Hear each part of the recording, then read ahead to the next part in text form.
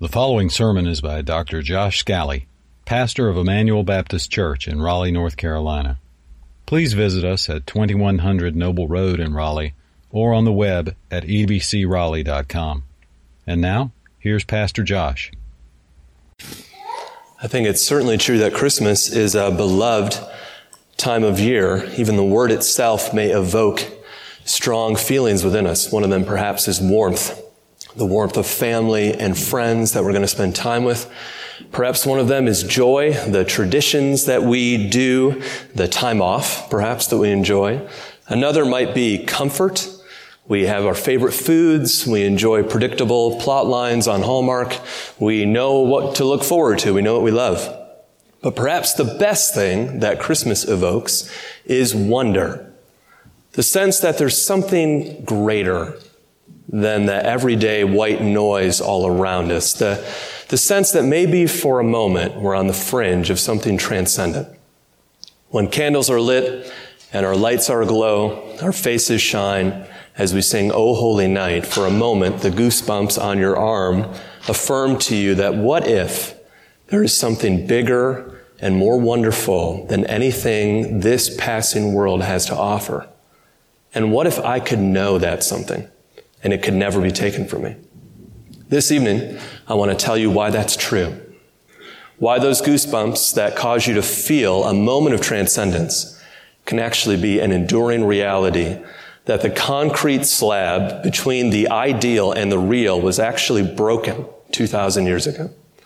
And there's one verse from the Bible that we'll look at for just the few minutes that we have together tonight, and it's John 1, verse 14. It's on the screen there. It tells us that the Word became flesh and dwelt among us.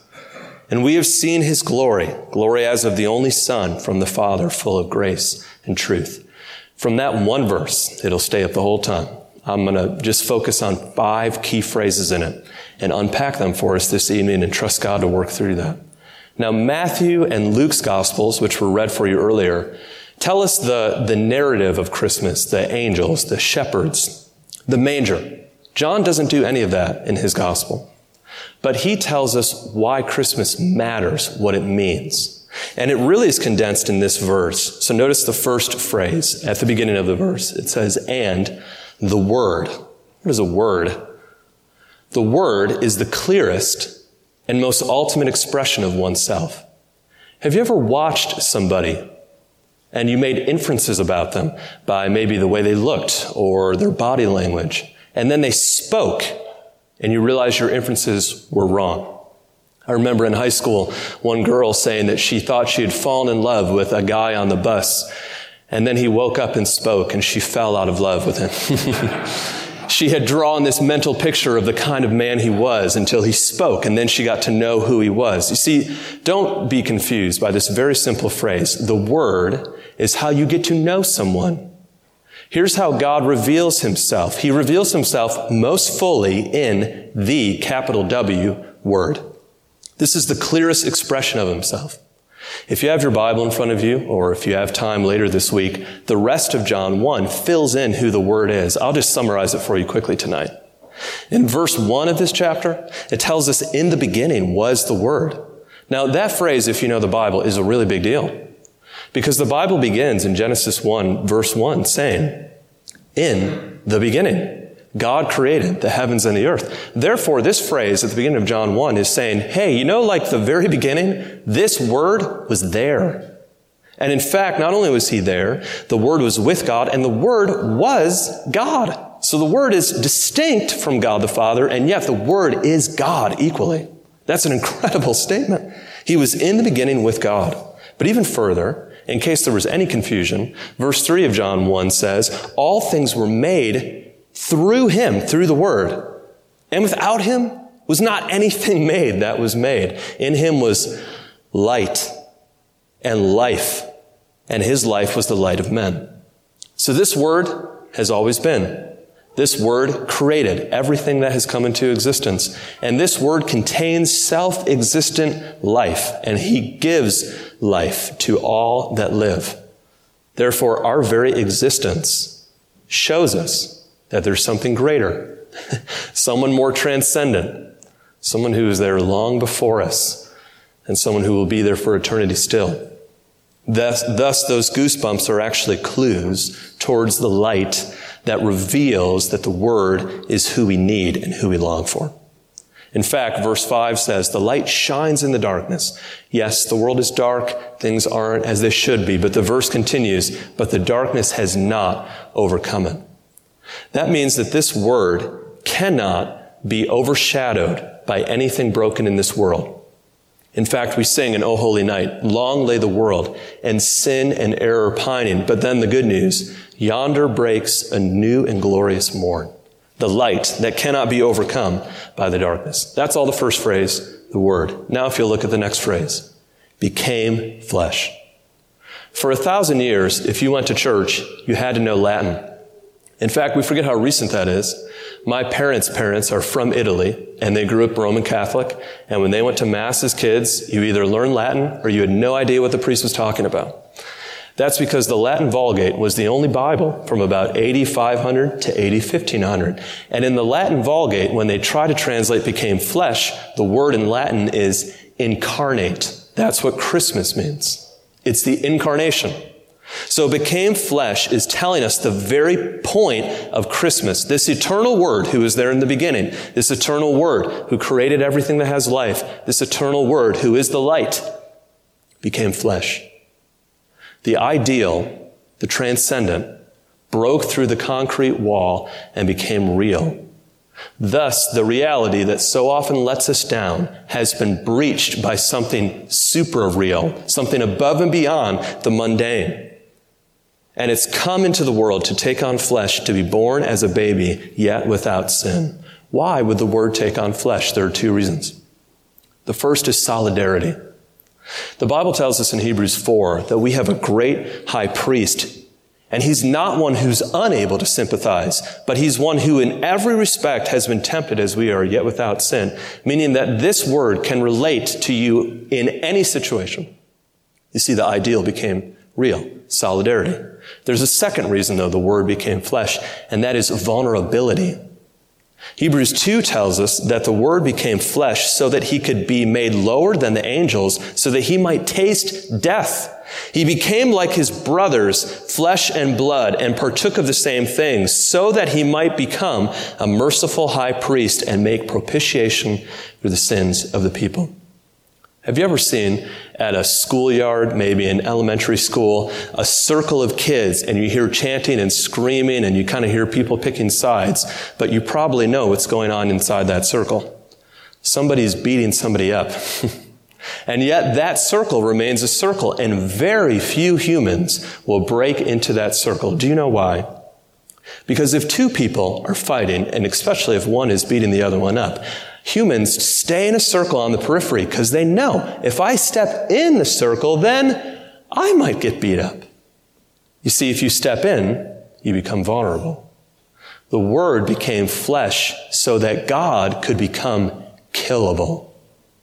He chose to be vulnerable out of love for sinners who had no other hope. This is the good news of Christmas.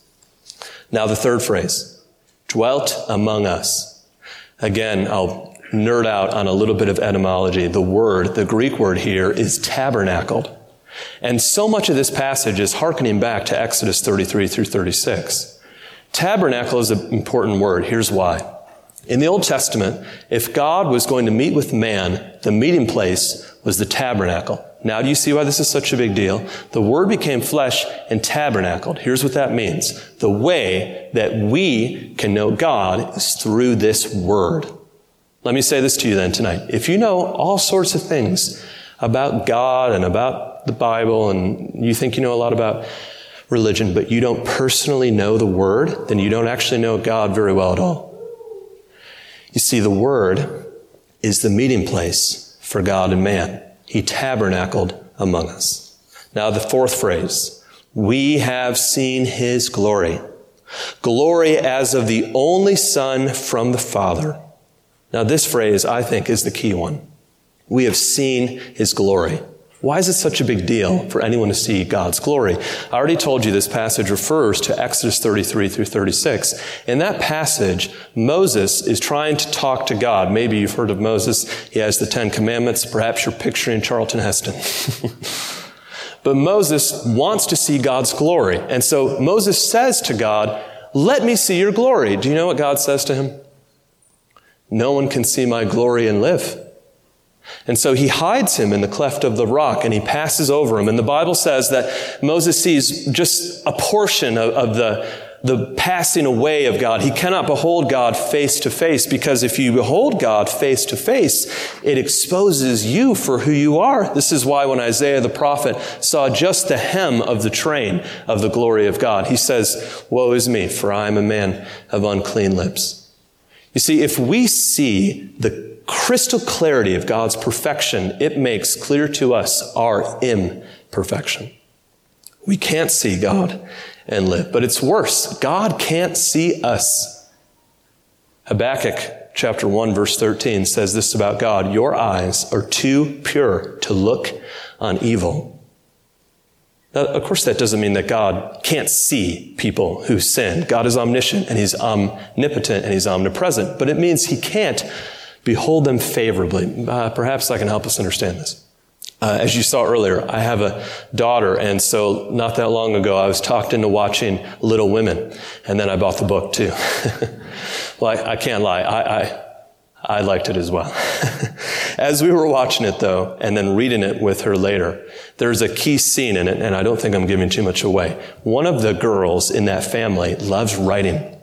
And she writes a full manuscript at a time where there's no computers and there's no opportunity to hit save. So she takes all this time to, by hand, write a manuscript. And then she goes out with her other friends. But she leaves her younger sister at home. And her younger sister is so mad at her for leaving her out that while her sister is gone, she takes that manuscript and she throws it in the fire and it burns up. When the older sister comes home and realizes what her younger sister has done, she says, "I don't ever want to see your face again." Meaning, because of this thing you've done to me, we can't look at one another again. Now, that illustration is not exactly like God, because God doesn't retaliate in anger like humans do. He doesn't hold vengeance, and it's actually not possible to hurt him because he is independent and self-existent. But perhaps we can understand it this way. Have you ever known a public figure who you thought really well of? And then one day it was revealed that behind the scenes, that person was a monster. And it became demonstrably clear. It wasn't just an accusation. It had evidence and evidence and evidence. And now, whenever you think of that person, you can't look at them the same way. You see, God cannot look on evil as if it's not evil. He can't tolerate sin as if it never happened. He can't look favorably on those who fail to be what we ought to be. And that is all of us. And so the face-to-face intimacy we should have, there's a breach between it. And if that was the end of the story, it would be a miserable Christmas. But it's not. Look at the last phrase in the verse. We beheld the glory as of the only Son from the Father, but this is a very important phrase, full of grace and truth. Again, this is referring to Exodus. In that passage we read that the Lord is slow to anger, gracious, and abounding in steadfast love, and yet he will not clear the guilty. You see, the Word takes care of both. He takes care of the clearing of the guilty. He is the truth. He comes and stands in the place of sinners and bears their cost. He also is the grace, the good gift that is given to all of us, though we don't deserve it. Now, I just got done giving you an illustration of people that can't look each other in the eye because of a breach between them. Do you know what Jesus did so that God could look at us and so that we could look at God? On the cross, which Jesus went to willingly and voluntarily to pay for our sin, the body of Christ bore all of our sins. And there's this moment on the cross where Jesus cries out, my God, why have you forsaken me?" Do you get it? God the Father had to turn his face away from God the Son. He couldn't look at him because he was bearing our sin. But praise God, Jesus didn't stay on the cross. He then said, "It is finished," and then he rose from the dead so that God can now look face to face with anyone who receives Christ's forgiveness in our place. You see, what the Word did was become flesh so that he could bear what we owe, but we could never bear. Now, if you've been confused, who is the Word? And if you have John down in verse 17, it says, "Grace and truth came through Jesus Christ." The Word, that eternal, pre-existent creator, the life, the light, is Jesus. We know him as Jesus from the manger, and we know him forever as Jesus. If I went to Greenville, South Carolina, which is where my wife grew up, and I went to her elementary school, and I asked for her yearbook, and I asked for her by her married name, they wouldn't be able to find her. I'd have to ask for her by her maiden name. We know Jesus now because God became man. But from eternity past, he was the Word. But see, now that the Word has become flesh, we know him as Jesus, and he is named Jesus because he's come to save his people from their sins. See, Jesus is that eternal God. He's the light, he's the truth, he's the grace. So let me give you 3 quick Christmas conclusions. First, that transcendence that we're on the fringes of when we have those moments where it seems like there has to be something more, that transcendence can become immanence. It can become personal. It can be yours because the Word became flesh. As was read earlier from Matthew 1:23, the word Emmanuel means God with us. I think this was best captured by Charles Wesley in his hymn, "Hark the Herald Angels Sing." He wrote, "Veiled in flesh, the Godhead see. Hail the incarnate deity, pleased with us in flesh to dwell. Jesus, our Emmanuel." Here's my second Christmas conclusion for you. Always remember that the incarnation was for the purpose of our salvation. It's Christmas, and we rightly think about the manger and the baby. But always remember that that manger is in the shadow of a cross, and that Christmas morning has a straight line to the horrors of Good Friday, which thankfully has a straight line to the wonders of Resurrection Sunday. But they're all one unlinkable chain, and they work as one. To say it bluntly, Jesus was born to die. The incarnation came for salvation. And if God had to become flesh, do you know what that means? My efforts to make myself good enough are obviously short. If God had to come down the mountain, then clearly I cannot climb up the mountain. He has to carry me on his back. That's why the Word became flesh. Third and final conclusion for you this Christmas. How do you receive Jesus? Verse 14 is the one on the screen. The 2 verses before it say this. After verses 9 and 10, say he came into the world, and the world, his own people, did not receive him. But then verse 12 says, but as many as did receive him, to them he gave the right, the authority to become the children of God, even those who believed on his name. See, do you know how the Word, you know how transcendence becomes personal? You receive Jesus as your King. You turn from trust in anything else, and you trust in him alone, and you believe in him alone. So this Christmas, let me encourage you. The invisible has become visible. The untouchable has become touchable. The transcendent has come to you. Have you received him? Have you believed in him? Those goosebumps that tell you there's something greater are right. So don't leave this Christmas just with the warm feelings. Leave this Christmas knowing personally the Word who became flesh. Let me pray for us. God, I thank you for your true love. For those of us who, apart from you, were in hopeless estate. Lord, thank you that the ideal longings of our soul that seem too good to be true actually are true. And that's why Christmas does give us a warm feeling. But it's more than that. The Word became flesh. He broke through the concrete barrier between the ideal and the real. God actually dwelt on earth. So Lord, I pray that we would all behold his glory. But we have to be honest. There were some people who lived at the time of Jesus who saw him and yet somehow didn't see him for who he really was. In fact, Philip said to Jesus, "Have you been with me so long, and do you not know if you have seen me, you have seen the Father?" So Lord, don't let anyone be blind today. And we can be blind willfully. We can be blind because in our pride we don't want to admit we need help.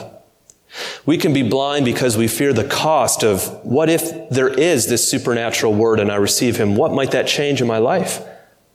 We can be blind because we're afraid of what it might look like to other people if I became a true Christian who centered his life around Jesus.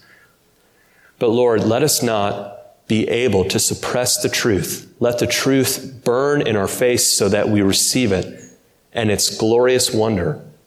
Let us realize how good Christmas is. Christmas is wonderful because it means God can be with us. The Word became flesh. Thank you for Jesus, the greatest gift of all. In his name I pray. Amen. You've been listening to Josh Scally, pastor of Emmanuel Baptist Church in Raleigh, North Carolina.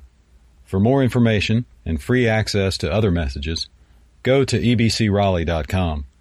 That's ebcraleigh.com.